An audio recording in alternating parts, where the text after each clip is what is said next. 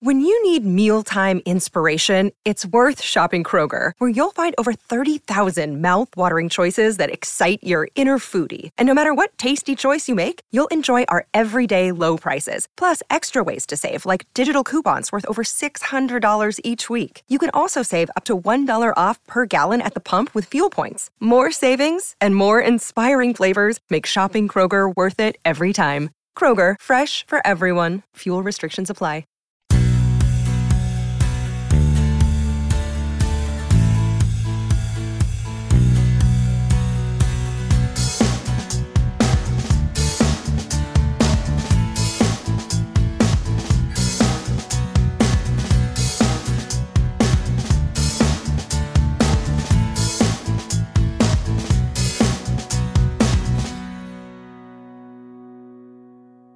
Hello, everyone, and welcome to a new episode of Set Listing Bruce, your podcast all about Bruce Springsteen, his music, and mostly his fans.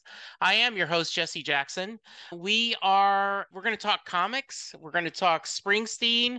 We're going to talk a little bit of everything. Jimmy, welcome to the podcast. Yeah, thank you, Jesse. It's fun to be here, man. I love talking about music. Yeah, I can't wait to talk about it. So first off, tell us a little about yourself. Yeah, so I was born and raised in Brooklyn, New York, and had three brothers, and grew up pretty much three or four things I did was read comics, listen to music, and I wound up going to the High School of Art and Design in New York City, where I took illustration and cartooning. And then for 10 years after that, I went to college for 2 years and took art direction. And then I became a photo retoucher / art director, eventually owner of a business in New York. We did advertising. I worked for a couple of my clients were like Pepsi Cola and Maybelline and Malpaso, which was Clint Eastwood's company. Yeah. Worked on a bunch of movie posters with Bill Gold. And then in the early 90s, started inking comic books for Marvel Comics. I worked on just about every title you could think of. Honestly, I probably inked everything from X-Men to Wolverine to Punisher to everything. And then in the mid 90s, I started publishing with a buddy of mine, Joe Quesada. We started a company called Event Comics, and we did a character called Ash, which was a fireman superhero. We did Painkiller Jane, which was like a New York cop. It eventually became a TV series on Sci-Fi. And we did that for a couple of years. And then Marvel Comics was in Chapter 11 at one point, and they were desperate to try anything. And of course, part of trying anything was to hire me and Joe Quesada to move into the penthouse of 287 Park Avenue with Marvel Comics. And we ran a line of books we put together a line of books ourselves featuring Black Panther, the Inhumans, and Punisher. And we had some favors owed to us by a buddy in New Jersey named Kevin Smith, who made some movies. Yeah. And we helped Kevin, and now he had to help us. So he wrote Daredevil with us. And eventually they came out of Chapter 11. And that's when my cue to get out of there and start doing some other stuff. And Joe stayed there and became editor-in-chief. Disney bought them right after. And then since then, I've been writing. So I've been writing a lot of books over the years, and had a long run on a character called Jonah Hex, which was a Western. I have nothing to do with that crappy movie, so don't blame me. Okay. And although I like everyone in it, the movie itself was bad. And then my wife and I took over a character that was featured in the animated part of Batman, which was Harley Quinn. And when we took it over, we were told it probably won't last more than 6 or 8 issues. So have fun. So the first thing we did is we made her break up with the Joker. And then Amanda changed her costume, and then we moved her out of Gotham. And for some reason, this hit all the right notes with people. And within a year, we were like the #1 comic book in the United States, the #1 Halloween costume. They were making a movie, Suicide Squad, and it was craziness. We never expected to blow up, but we did that for at least 5 years. And then since then, we've been working on a lot of I have a company called Paper Films, and my wife and I do books for ourselves where we own it. And we have a website, paperfilms.com, which has all our creator-owned books. And we still do stuff for Marvel and DC. This past week, we were in Los Angeles for the premiere of Echo on Disney, which I helped Joe and David Mack bring to the small screen, the comic book page, but they made a TV show out of it, Disney. So they flew us out there for the premiere. That was fun. And yeah, so it's been a good roller coaster ride of making a lot of comics, making a lot of friends, and getting a chance to do a lot of things. Because I've also written for TV, I've written for Yeah. film, I've written video games. The only thing I haven't done is I'm not musically, I can't play an instrument, but I'm the perfect person because I love music. I not only love it, I absorb it, I own a ton of it, and I appreciate it like no other. But I think We, that is probably why I love music so much, is I can't do a damn thing with it. you know what I'm thinking, Jimmy, is there's a lot to talk there, and I'm going to touch it. We are going to get to music in a minute, but Okay. I'm thinking you haven't written, you need to write a Springsteen video, right? Let's do a music video, Bruce.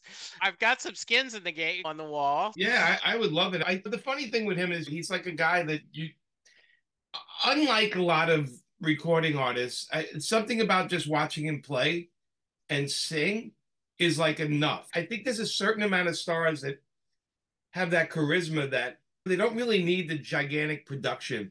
And I also think because music is to be interpreted, it's like it's poetry, right? Yeah, So everyone interprets it a little differently. And I think sometimes putting images to the videos is saying this is what it means. yeah, And I think it limits the poetry of the music because everyone takes different things from different songs and different music. So I'm not a million. I look, Madonna made a whole career making wild videos, right? absolutely. Yes. And but her music was never really too much about the story that was being told. Where Yeah, Bruce, it was like this hopeful melancholy yeah. that Well, that you hate to put a picture to it, and if you did, it would be like his album covers where you just see like a road and a quiet road.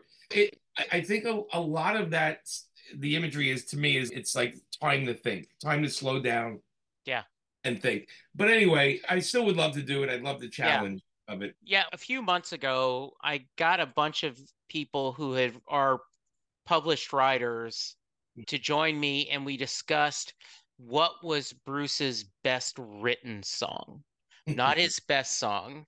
And we had just a whole bunch of, including your fellow comic book writer, Keith DeCandio. Yeah, Yeah, and we talked about that his songs are so cinematic. Like whether you right. like Highway Patrolman, Sean Penn Sure. made a movie based on it. The River there's a mini film there. So Yeah. absolutely. So I did want to ask, by the way, um, nowhere close to the success you had, but you made me smile when you mentioned the powers that be said you may get 6 episodes of, Yeah. Harley Quinn. Right. When I started this podcast, the guy who is running our network was very supportive. He said, go for it. And when he hung up the phone, he told his wife, we're going to do a Bruce Springsteen podcast. I think we'll get a season out of it. There I you think go. we'll get 13 episodes, and I've hit a grand.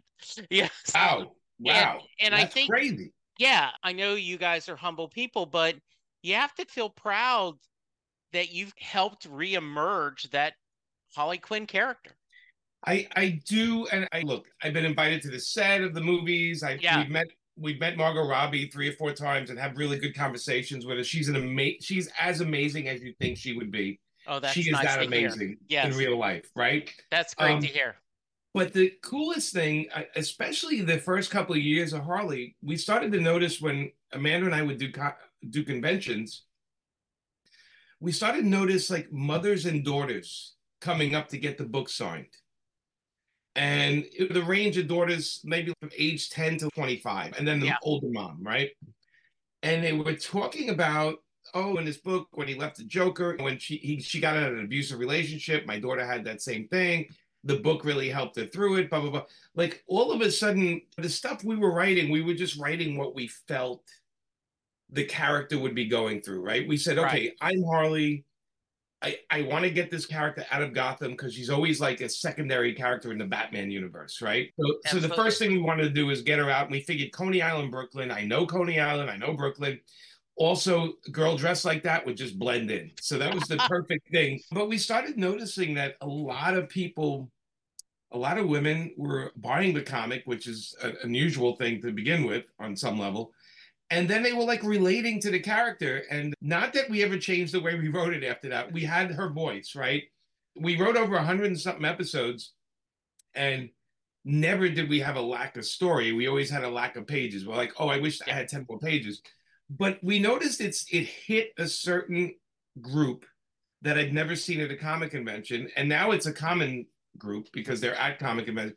But we realized that all of a sudden we're getting women buying these books and mothers and daughters, they were telling us, yeah, we read it together and we talk about some of the stuff she says because the way she's dealing with stuff. And I realized that's me and Amanda because we process what we go through. And we've Amanda and I have both been in therapy, very proudly been in therapy. And Yeah. part of a therapy exercise is to take a song and break down the lyrics Yes. and see how it applies to your own life. And Bruce has come in handy a couple of times for that. But it was just an interesting thing. And I think that's when I felt like we put on Amanda's idea, which was brilliant, was no woman wears one outfit. So Harley would have a different outfit for every thing that was going on in her life. And all of a sudden we created like this storm of cosplay ideas of Harley. Yeah. People were saying, and it's none of that was on, we didn't say we're going to do this so we can get pop. We were just writing, we just got into the head of the character and said, okay, this is how she would act. This is how she would think. And we caught lightning in a bottle. We were the right guys at the right time. And in a career to even have that happen once is a big deal, but it's happened a couple of times for us. I got to think that thinking for me, and again, my downtime, my thinking time is always with music, right? Now, when I'm writing, I can't put music with the singing words because all of a sudden I start writing the lyrics, but I listen to music. And yeah, so it's just, I just wanted to point that out. It was like, it was an odd thing to see. We opened up a new audience that's now a part of the regular audience now. It's been like almost, it'll be 10 years soon or 9 years soon. Yeah. And everything changed pretty quick. Hello, Pantheon podcast listeners. Christian Swain here to tell you more about my experience with Raycon earbuds. Our family now has 3 pairs of Raycon earbuds around the house, and my wife just grabbed a pair of the Headphone Pros to replace some headphones from a company that was double the price. And yes, she loves them. Now, if you haven't pulled the trigger on a pair of Raycons, or even if you have, but you're in the market for another pair because they're just that good, well, now is the time to check them out because they just launched their upgraded model of the best-selling everyday earbuds. With Raycon's upgraded everyday earbuds, now you also get active noise cancellation, ergonomic design, and multi-point connectivity that lets you pair with 2 devices at once. New quick charge function, 3 customizable sound styles, plus awareness mode. Available in a variety of vibrant new colors to complement any and all skin tones. I even have a pair of earbuds in a cool green color. I have tried just about every earbud known to humankind, and these Raycons are fantastic. Seriously, if you've been wanting to check out Raycons, there truly is no better time. You're going to ask yourself why you didn't check them out sooner, and Raycon offers a 30-day happiness guarantee. So what are you waiting for? Go to buyraycon.com/Pantheon today to get 20% off your Raycon order, plus free shipping. That's right, you'll get 20% off and free shipping at buyraycon.com/Pantheon. buyraycon.com/Pantheon. And one of the things, I was reading a book on the mamas and the papas, and the book talked about John Phillips was passionately wanting commercial success. Right. That was his drive. And then when I've read Bruce Springsteen, I've read Bruce's biographies, other biographies, like Brian Wilson, like they just wanted to make the music. And I think it is easy to say, but when people ask me, what do you recommend for podcasts? First off, make sure you're doing a topic that you will enjoy doing, even if no one listens. Right. If it's just you and your guest and you're having fun, go for it. And so it sounds like you and Amanda, I'm going to tell the story I think the character needs shared, but it's the story I would have wanted to read. And listen, as a writer and anybody performer, you always write what you want to read. Yeah. Otherwise, why would you write it? The reason I've never been the super mainstream guy is because they would give me X-Men or they would give me Batman, and you had to write it a certain way. You couldn't do things. And I always felt, give me the underdog characters because nobody cares. So nobody's watching me as I do this. So I can have fun. Yeah, and it's funny because Dan DiDio was the editor-in-chief at the time. And Dan was the guy. I said, Dan, I want to change something. And he's, go for it, man. Do what you guys do. That's what he said. Do what you and Amanda do. Just do what you do.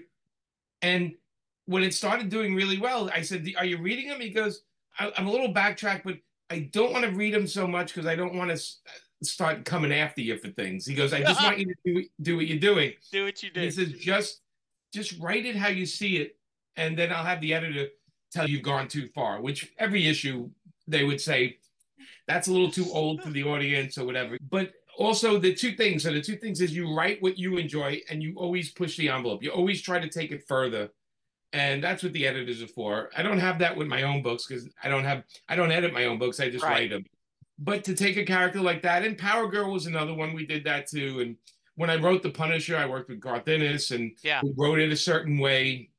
All the Marvel Knights books we made more mature and more grounded and less superhero fight and lightning hands, I call it. Yeah. Because we were looking for a believable world. We were trying to create a world where, okay, Harley doesn't have any superpowers, right? She really doesn't. She's just she's got skills like Jack Reacher skills. Yeah. But she's unpredictable, and that unpredictable is one part of her power, meaning you don't know what she's going to do.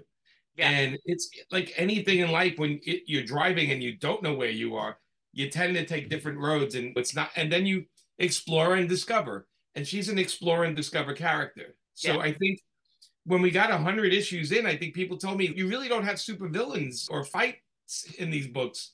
It's not a normal comic. And I said, no, it's the day in the life of Harley Quinn for issue after issue. We just make it interesting because she's an interesting person. Yeah. So I'm going to switch to music. Okay. Though loving this talk, you mentioned growing up there. Yeah. What kind of music did your family listen to? Was there a lot of music as you were a kid growing up? Yeah. So my mom, of course, always had music on. And of course, it was for her generation, 40s and 50s and early 60s music. Now, I have a brother, Victor, who's 11 years older than me. And in his room, he had the Jefferson Airplane posters and he had Hendrix. He even went to Woodstock, although he didn't get all the way in. But he went to Woodstock. He still has a ticket. So my brother Victor would be playing 60s music, basically Beatles, all that kind of stuff. And then my brother Tony, who's a couple of years older than me. Now you got to remember when Springsteen's first album came out, that was 73, right? That was a great part. So I was 12 years old at that time. Okay, my brother was 15. And my brother, by the time he was 17, was working in a recording studio in Brooklyn. Okay. And so he constantly would be playing music and he'd say, hey, you see this album? This is 10cc. These are guys that studio musicians got together. Hey, this is this album, that's that album. So there was constantly music being played. I remember, and it's not really a Springsteen thing, but I remember my first album I bought was Carly Simon's first album, No Secrets, because I just loved her voice. And I was like, and I remember when I was in the 9th grade of high school, they had on Thursdays, they had an hour where you could do whatever you want. The library, you can go out and eat, whatever. And I used to go up to the library and they had headphones and albums. And they had Asbury Park up there, which I listened to. They had Paul Simon, the Ryman Simon, that album. I remember I had 3 or 4 albums that I would put on. Beach Boys album too. They had a Beach Boys, and I would put on it and I would just sit there for the whole hour and listen through the headphones. Because again, my home, it was 4 boys, my mom and dad, and our place was small. So there was no.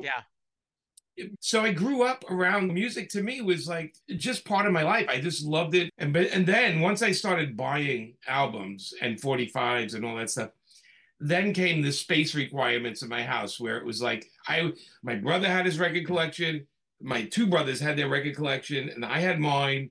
And oh my God, I just got this Elton John thing, and then my brother's here, listen to this. So we shared the music. It wasn't like greedy kind of stuff. Yeah. And he was always opening my ears up to stuff, or he'd play something upstairs and I'd hear it and come up and say, what is that? Who is that? And of course, Springsteen was there because both my brothers loved Springsteen. And they all felt a guy from New Jersey. Look at him, he's kicking ass. He's got all these records. And I think Wild and Innocent was after the next one right? Yeah. And so these were on heavy rotation. These were heavy rotation. And the difference now, because back then they had the sleeve with all the writing on it. Yeah. And I was a kid that liked to read. Okay. I would sit there and the album played and I'd read the words and I'd read them and I'd read them. And yeah, that's where I said he's like a hopeful, melancholy kind of guy Yeah. because the music sounded like your soul. And then, but there's hope. There's always hope in his stuff. There's always something fighting something or Sure. moving forward. And so it's always been around my whole life. And when my brother got the recording studio, I used to go up to, and they had a lot of different bands playing there, Anthrax, all these different metal bands and Yeah. stuff. But he used to put on in between, he used to put on records like The River was one of them that would be played there. Yeah. So it was always around me. The music was always around me. And it was a magic thing because I could draw, I could write, I can't play an instrument. I grew up poor. So the idea of learning to play an instrument was not in my realm. I used to say, people say, I take piano lessons. I'm like, ooh. And my dad would be like, Yeah. I like, Ooh. and I think it's anyone who is not musically inclined dreams. We all sound great in the shower. I always say we all sound great, but I fell in love. And again, this is really fun because in 1980 and 81, I worked in a record store in Brooklyn called The Wiz. Okay. And The Wiz was like, there was like 3 or 4 record stores in Brooklyn. There was The Wiz, Sam Goody's, Mm-hmm. Crazy Eddie's, which was on Kings Highway. I remember Crazy Eddie's. And then my local record store was Zigzag Records. And it was a punk rock, new wave, rock and roll record store, heavy metal Okay. record store. Like it was one of those things where I walked in and the guy knew me. So he would say, hey, you want to check out these 5 things? I put them aside for you. The greatest thing in the world for me, because I used to shovel snow to make money and go buy records, right? But I worked in the Wiz from 80 and 81. I think it was it was 80 and 81. And I think The River was the album. There was a double album. The River was out. And I worked in the Wiz on Fulton Street in downtown Brooklyn, which was basically a black neighborhood. So the main music playing there was R&B. I knew every kind of R&B star because I worked on the record there. I was the guy you came up and said, hey, do you have Ray Goodman and Brown's new album? Do you have Roberta Flack and Donny Hathaway? That was another big one. And we also had The River, right? Yeah. And the DJ would play that at the end of the day. He would play at the end because it had poppy type stuff in it. It Sure, also it had does. really dark stuff. And it was end of day music. And I can't tell you how many people came in and just that album was out for a long time. Yeah. It was a really long time. That was constantly, there were 2 records that were out of the R&B that were constantly in stock. It was that and Aerosmith because they had that Walk This Way song. Yeah. And guys would come in and say, what's that song? That song with the high diddle with the kitty? Yeah. And I'd be like, I said, that's Aerosmith. And they're like, yeah, give me that record. And so again, it's like I got to work in a record store, which was cool. That had a DJ, by the way, up in the top there. And this is That is so awesome. Yeah, it was like 1980 and 1981 because the guy that ran the place said I was going to college like 10 blocks away. Yeah. I went and looked for a job and he said, how many hours can you work? And I said, honestly, I got classes. Here's my schedule so I can get to here a half hour later and I can work till you close. And he said, we'll work around your schedule. And he gave me whatever hours I wanted. Oh, that's awesome. Yeah, it was pretty good. I was the only white kid in the whole record store, which is pretty funny. It was a records, and then on the second floor, records and cassettes. Yeah. And then the first floor was audio equipment. So it was stereos and speakers and TVs and stuff like that. So music was never that far away. And then I was a child of the 80s, right? So I was into Devo and B-52s and Blondie. And we'd go to CB's all the time, and we'd go to all the Peppermint Lounge. We go to all these places in New York to see live music. Now, I'm going to break your heart because I've never seen Bruce Springsteen live. It's never worked out? So a couple of things. One, it's every time he did play, it was in a big place. Right. And it was in New Jersey. And by the time the tickets, you don't understand. Those tickets would go on sale and sell out in 5 minutes. Yeah. I remember being shut out of so many tickets because we know now that a lot of guys were buying like the whole sections and reselling them. But he's also one of those guys, like I said, I'm a funny guy about live music. I like it okay, but sometimes I go to live music and people are singing around me and I can't hear the thing. It drives me insane. Got you.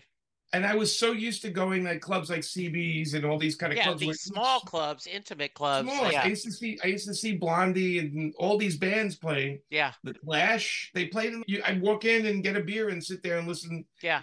To Blondie play, and it was like a different world, right? It's before they blew up. Yeah. I think you probably know I was a big Blondie fan because I wrote that Blondie book for Z2. Yeah. And Chris Stein was actually he was a guy we grew up in the same neighborhood. Yeah. So when I wrote that book, it was like talking to some guy that was down the street. He's, oh, you remember the Midwood Theater? I'm like, oh my God, I haven't thought about that in 30 years. But anyway, so yeah, that was the 80s were. That was your time. Of course, we got a lot of Bruce became and just so I tell you, I was an MTV kid. Sure. And with all the wild bands playing, boom, there's Bruce. Yeah. And we talked a few minutes ago about music videos. In his first Atlantic City, he doesn't even show his face. Yeah, he doesn't show his face at all. And great video though. Yeah, you know? I wanted to circle back just for a moment. The connection, 1982, 1983. Yeah. You would probably know because you're maybe more of a historian than I am, but we did not have an independent comic store in Lake Charles, Louisiana. Right. You just had to go to the spinner rack and look for your comics, right? That's all you got. Candy store. Yeah. And Chester, who looks just like the comic book guy on Simpsons, he owned Bookworm's Apple. It was the record store, the head shop. Nice. And he was driving to Beaumont, Texas every week to buy his comics. And he said, might as well sell them at me. That way it'll save me a trip. So all of a sudden I had First Comics, John Sable. You know what? Oh, this is, I've never seen Mage. What is this? Wagner. Yeah. But the reason I brought it up is he said comics gave him so much satisfaction because if you walk in and he said, hey, Jimmy, here's a good album you should try. Oh, no. Yeah. He said, but you say that to a comic guy, almost 100% they're go, yeah, sure, I'll buy it. Yeah. Right? And he said, and that was, and so I thought of your guy telling you, you want these albums, you're going, yes. But that brings that connection to me because I was willing to try anything. Oh my, and the 80s was so experimental, let's be honest. Every week there was, who's this guy Adam Ant? What the hell's that about? Yeah. Like there was so much stuff going on. And you had also on another level, you had like studio bands like Alan Parsons and all that Floyd was coming out with stuff. There was so much excitement with music. It might have been my age, but I really feel like the 80s for me were like comic books and music were like insane. They were trying anything. Yeah. And again, getting back to the videos, all of a sudden Springsteen is on MTV, right? Yeah. He's like, all the rock guys, there's not that many. There's Madonna, this and that. But there's Bruce Springsteen kicking ass on and holding on to his audience in the 80s. With Nebraska, and then I think Tunnel of Love and Human Touch. He had a lot of hits that were videos, and most of them were him singing, right? Which the famous one, of course, Born in the USA. I think that was like in later 80s. But Tunnel of Love, I think, was one, right? Tunnel of Love was sure. I'm curious, since you talked about loving to read, have you read Warren Zane's book, Deliver Me from Nowhere, The Making of Springsteen's Nebraska? I have not. Worth it? Good read? Yeah. The premise is when it reads like a mystery novel, Jimmy. He's okay. Bruce had put out The River. It was their first radio hit, Hungry Heart.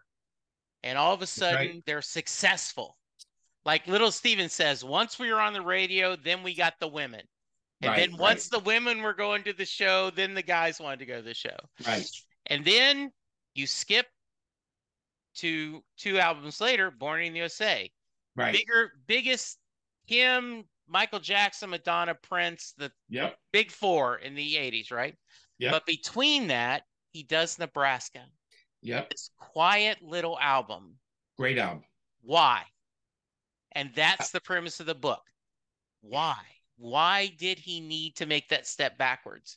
And I think you, as a guy who's done creative work, will appreciate the thought. And it does read like a mystery. What was he trying to do? What was he Right. trying to work with? And there's That's interesting because I understand the idea of a creative person wanting to switch gears because there's an expectation when you have hits and when you have books, people start to think that's all you can do, right?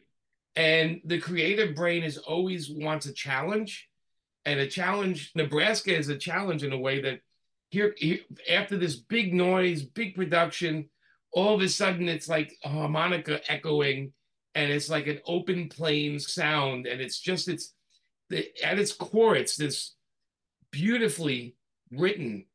Again, there's a melancholy in it that's so like deep, and I think he is a melancholy person. I think he is a person that is a kind of melancholy. It's a hopeful melancholy. I think I said that before. It's a hopeful melancholy. Yeah. It's also that he's very, how would I say this? He's very present. Yeah. And he's been very vocal about his fights with depression. And which I think was when I read his autobiography, I was surprised did not realize how often that was and how much he had fought that. And interesting that he talked about he was married to Julianne Phillips. Yeah. And they're sitting at a dinner and he's looking at her. If she knew me, she would not be married to me. And he said ultimately the marriage didn't work because, and he said once in the film Western Stars, he said, there was a time in my life, if you loved me, I had to hurt you before you ended up leaving me, Right. which I think is pretty, as you talk about, that's a lot of self-awareness. Yes. And that is also that melancholy, right? Got to, Yeah, it's also, it's funny because in our head, it's a different playground than what we project. Yes. And I think when people that are a little depressed or a little have melancholy, they don't want to worry everybody so much too. But a lot of that protecting and punching outward and trying to make everything okay for everybody has a very dark side and a very heavy weight. Yeah. And what it does is it pulls you away from who you really are. That's why he says, if she only knew how I was inside, she wouldn't even like me. Now, that may not be true. It's just the way he was processing what he was feeling. And so that is part of it because, and again, that's what makes him such a great writer, is because, like I said, he's very present. He's very in touch with what he's feeling. But a lot of his songs say, I'm doing this, but I'm feeling that. Yes. Right? There's a lot of that. I'm doing this, but I'm feeling that, which is part of I'm protecting you, but I'm feeling vulnerable. Yeah. I'm going to save you, but I think I'm in danger too. But you're more important. You are what I have to take care of. And I think like Nebraska has a lot of that. I think Western Stars for me is one of my favorite albums of his. And it's just simple. There's a line that goes, there goes my miracle. I'm forgetting what song it is. And I always think of my wife when he says that. There goes my miracle. Meaning, this is somebody that loves me for who I am. What a miracle that is. That's the miracle. That's my miracle. And like I said, again, it's all interpretation, right? Because you've read a lot about him, so you can see the other layers. Yeah. But I definitely, like when I listen to his song, Wayfarer or Sundown from that album, I'm like, I'm a Western guy. I love Westerns. So I read that. I look at that album cover. I'm like, oh, did he make this for me? A guy from New Jersey, by the way, right? Yes. A guy from New Jersey is writing about the West because the West is still the wild country to him. And a kid from Brooklyn wrote 100 and something Jonah Hexes about the West in 1800s who's never been there, because we have this fantasy of untamed. There's a world that's untamed. There's a world that's attainable and untamed. And it's romantic. So the whole notion's romantic. Yes. Anyone, if you had Jonah Hex and Western Stars on the connection, you guys have hit the you know, like the daily double. I loved Western Stars. I loved the film too. I loved. Yeah, I was very jealous. I wanted to be in that barn so bad. That would have been great. But I'm a big Elmore Leonard fan, and I'm like, it felt like almost a collection of Elmore Leonard short stories. Nebraska feels like a collection of short stories, and I think Western Stars, it feels like a collection of short stories. Yeah, yeah. I think his songs are stories. Yeah, I agree. So I think it's funny, right? Because we grew up in the system of where people put out albums, Yes. and now people just put out singles. And let's be honest, Bruce can do that so easily. He can just release a Yeah. single because he does an album though because he ties up themes he intertwines themes, and he has because that's the way he learned how to do it. He grew up doing it, and that's the way he does it. But the reality of it is, you go from like Wayfarer to maybe Alone, or to another song on the record, Yeah. maybe Sundown or something like that. Yeah. And could be a completely different scenario. Right. Some of the songs feel like it's a very wise and older man singing, and then some of them are like this hopeful idiot running out there, just running through the street going, yeah. And I think that's the beauty of his poetry. Because I say songwriting. Yeah. Songwriting's like a cheaper way of saying beautiful musical poetry. Because I think songwriting, I think there's a lot of people that write songs that don't make any sense, or they just have three sentences. But he's a storyteller, and he's just as much a storyteller as I am. And he can tell it through music, which to me is magic. Yes. It's magic. I don't know how he does it. I don't know how John Barry composes a soundtrack, and it's emotionally draining for me when I listen to it. Like, it's some kind of magic that I admire, and of course I never find people dismissing music, and I'm just like, it's just so even seeing an orchestra play in synchronicity is like a whole other kind of magic. It is a kind of magic. Like, I remember when Hello Sunshine came out, talking about Western Stars. Yeah. And where he says you can get a little in love with the blues, right? Where you're a little too fond of the blues.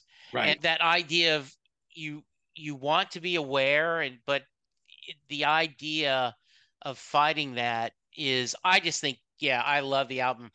We know people comfortable in discomfort.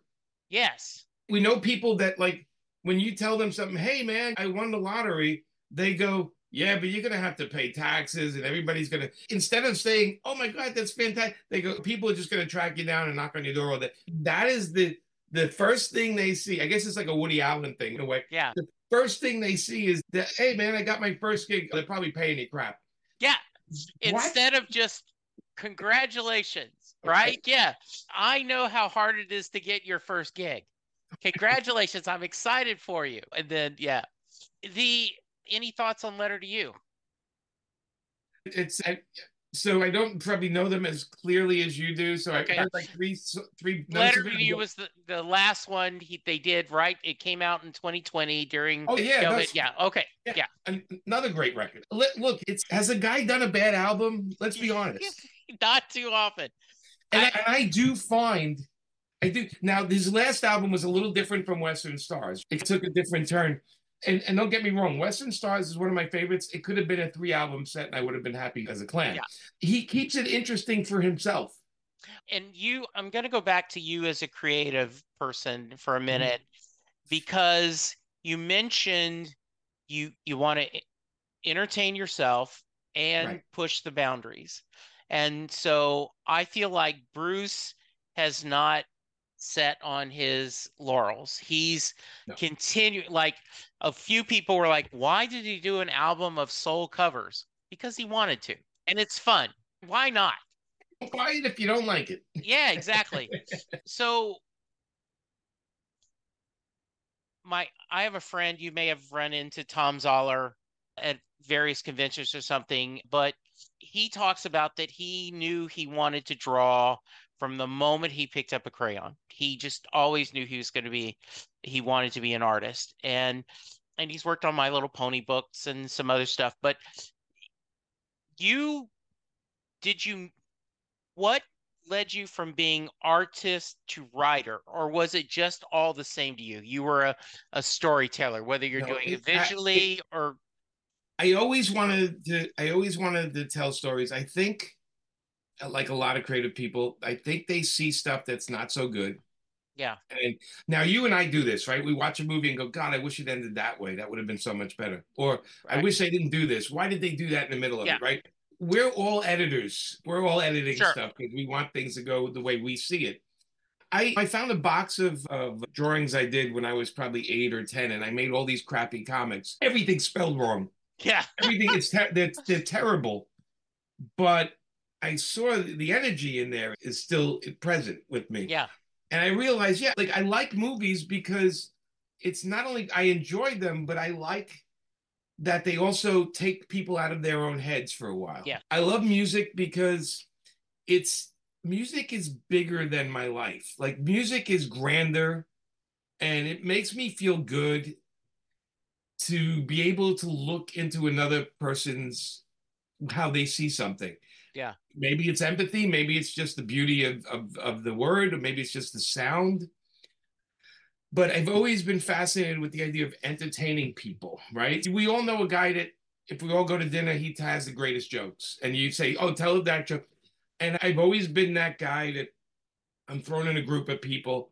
And if I'm the first guy up, that means everybody gets off the table. And if I tell jokes, and I'm very comfortable telling a joke, right? I have no, but if I tell a good joke and then somebody else tells it, they're awkward or they don't. And I've always noticed that, okay, I got a little bit of that super weird power.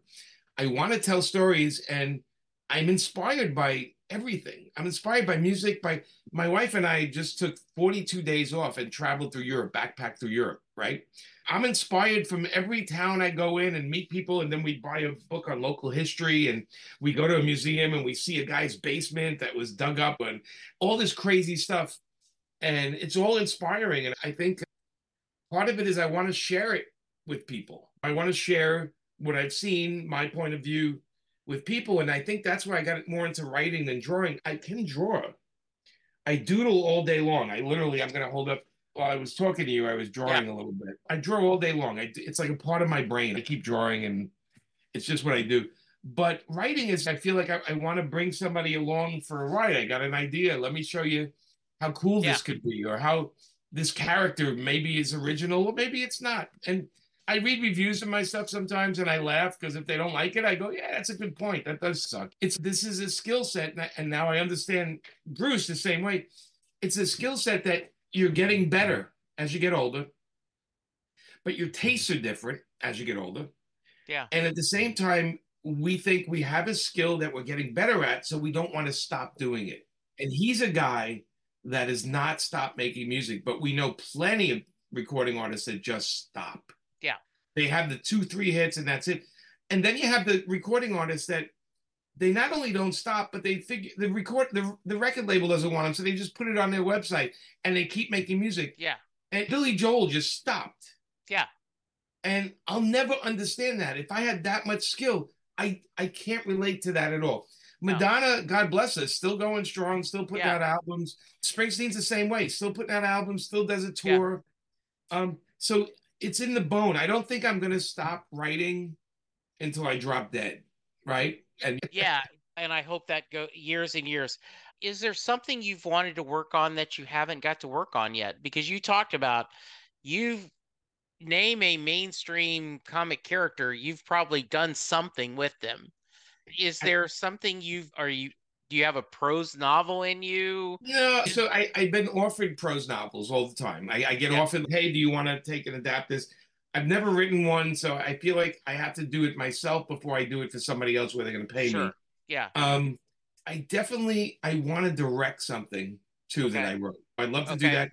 I almost got a chance to on the Jane Show. I wrote one of the episodes. I was supposed to direct one, and then it all fell apart because I wasn't Canadian.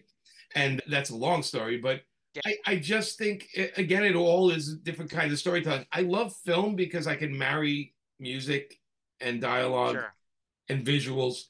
And when I write, if you were in my head, if you had a VR that you said, I'm going to put this on and I'm going to see what Jimmy's brain looks like when he's writing, it is a film for me. I see the whole area. I see them talking. I see where the camera should be. I don't give those scripts where I'm an insane person like Alan Moore, where I have to tell you what the wood frame of the window in the background is. It's ridiculous. But I do see it happening visually, and it's like I'm reporting on what I'm seeing. and Okay. less about writing and more like reporting. And I'm guessing with a musician, with somebody like Bruce, let's say, he sits there with a guitar and hits, and he's got an idea, and he just stumbles on something, right? It just Yeah. comes out. Because how do they do that magic? I'll never understand.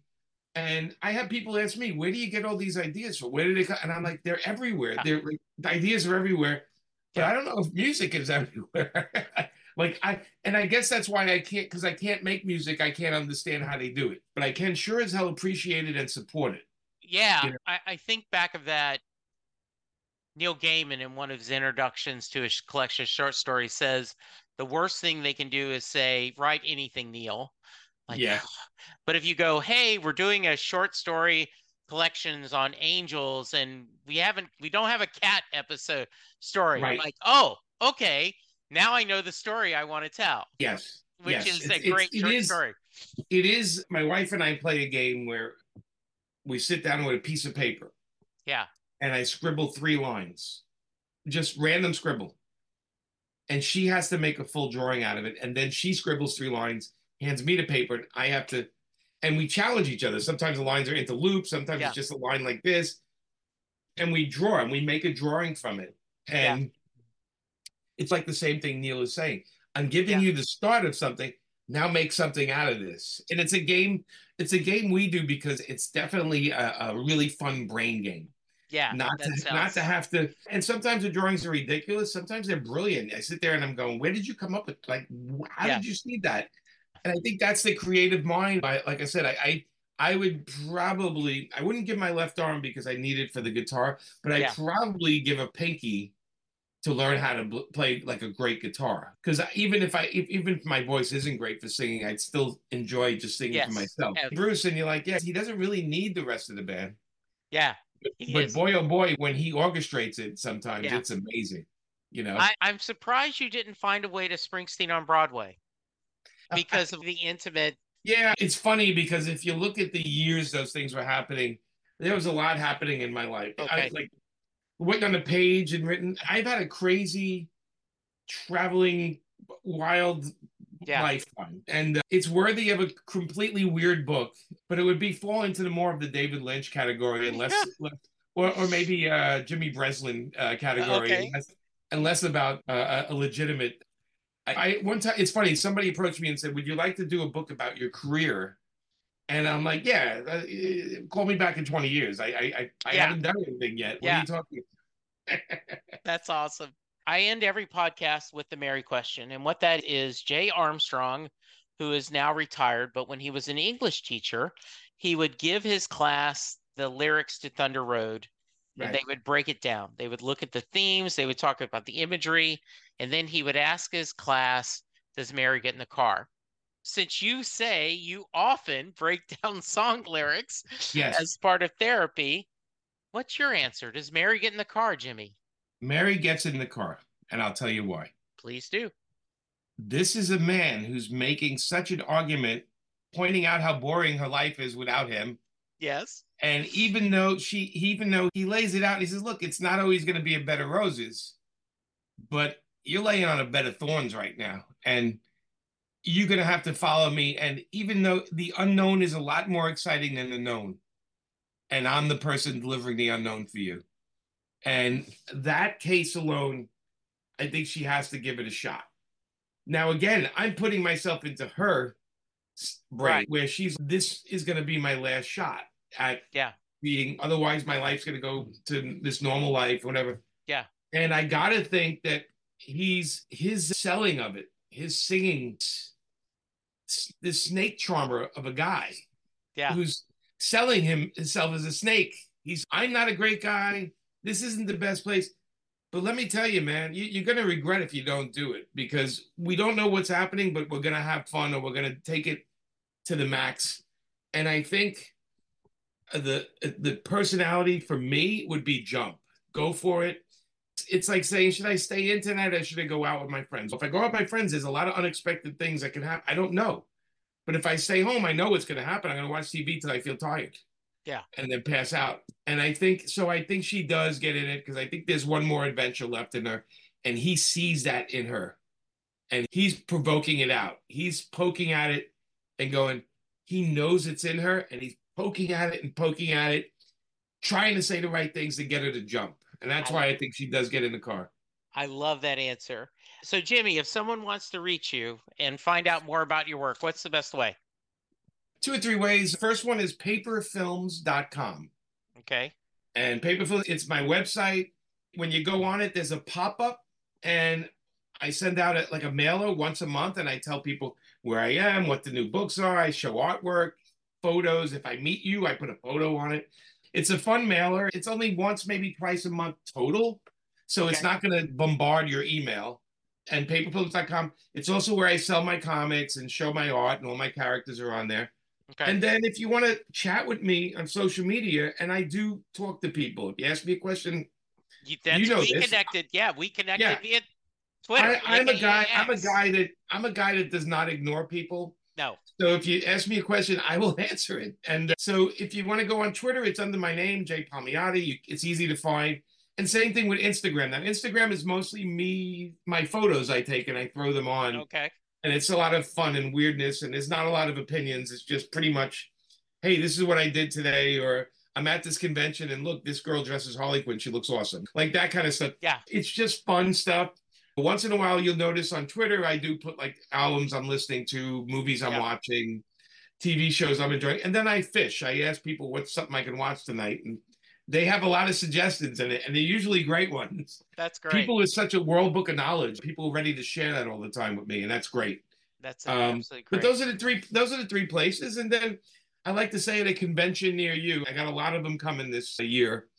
If you want to come by, you tell me that you listen to me and Jesse ramble on about Springsteen, and I'll shake your hand and we can talk some Springsteen. I will tell you, I have been lucky enough to go to a couple of panels and listen to you talk. And listeners, this is an example. This is what you're going to get. You go to a panel, it'll be absolutely great.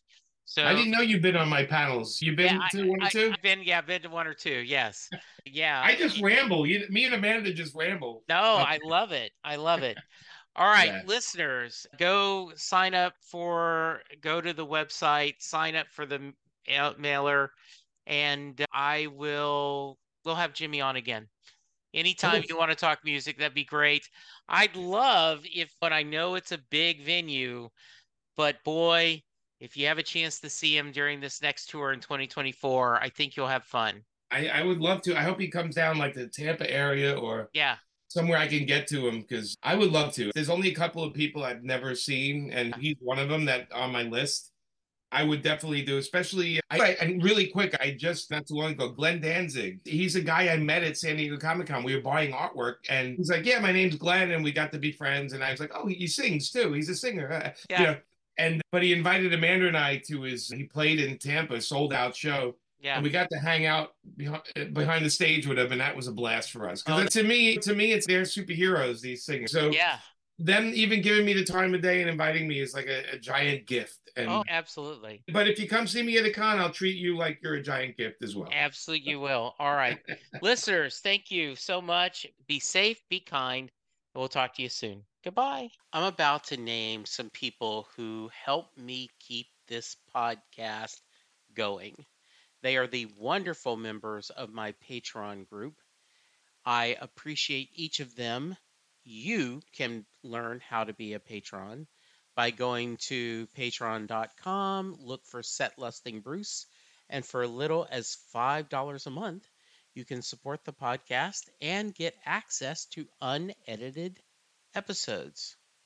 And as little as $1 a month, you get a handwritten thank you note from me and a shout out at least once a month, thanking you in an episode.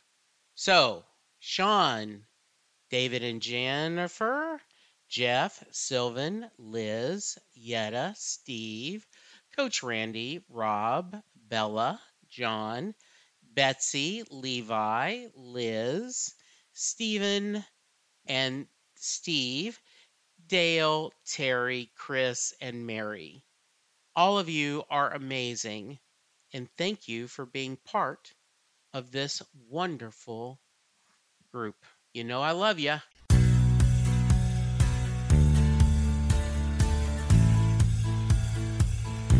You just heard the fun talking, hard rockin', music loving, album ranking, fan thinking, joy spreading, lyric reading, story sharing podcast that is the one, the only Set Listing Bruce.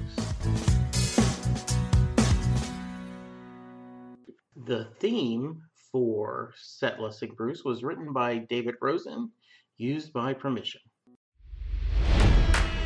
It's NFL draft season, and that means it's time to start thinking about fantasy football.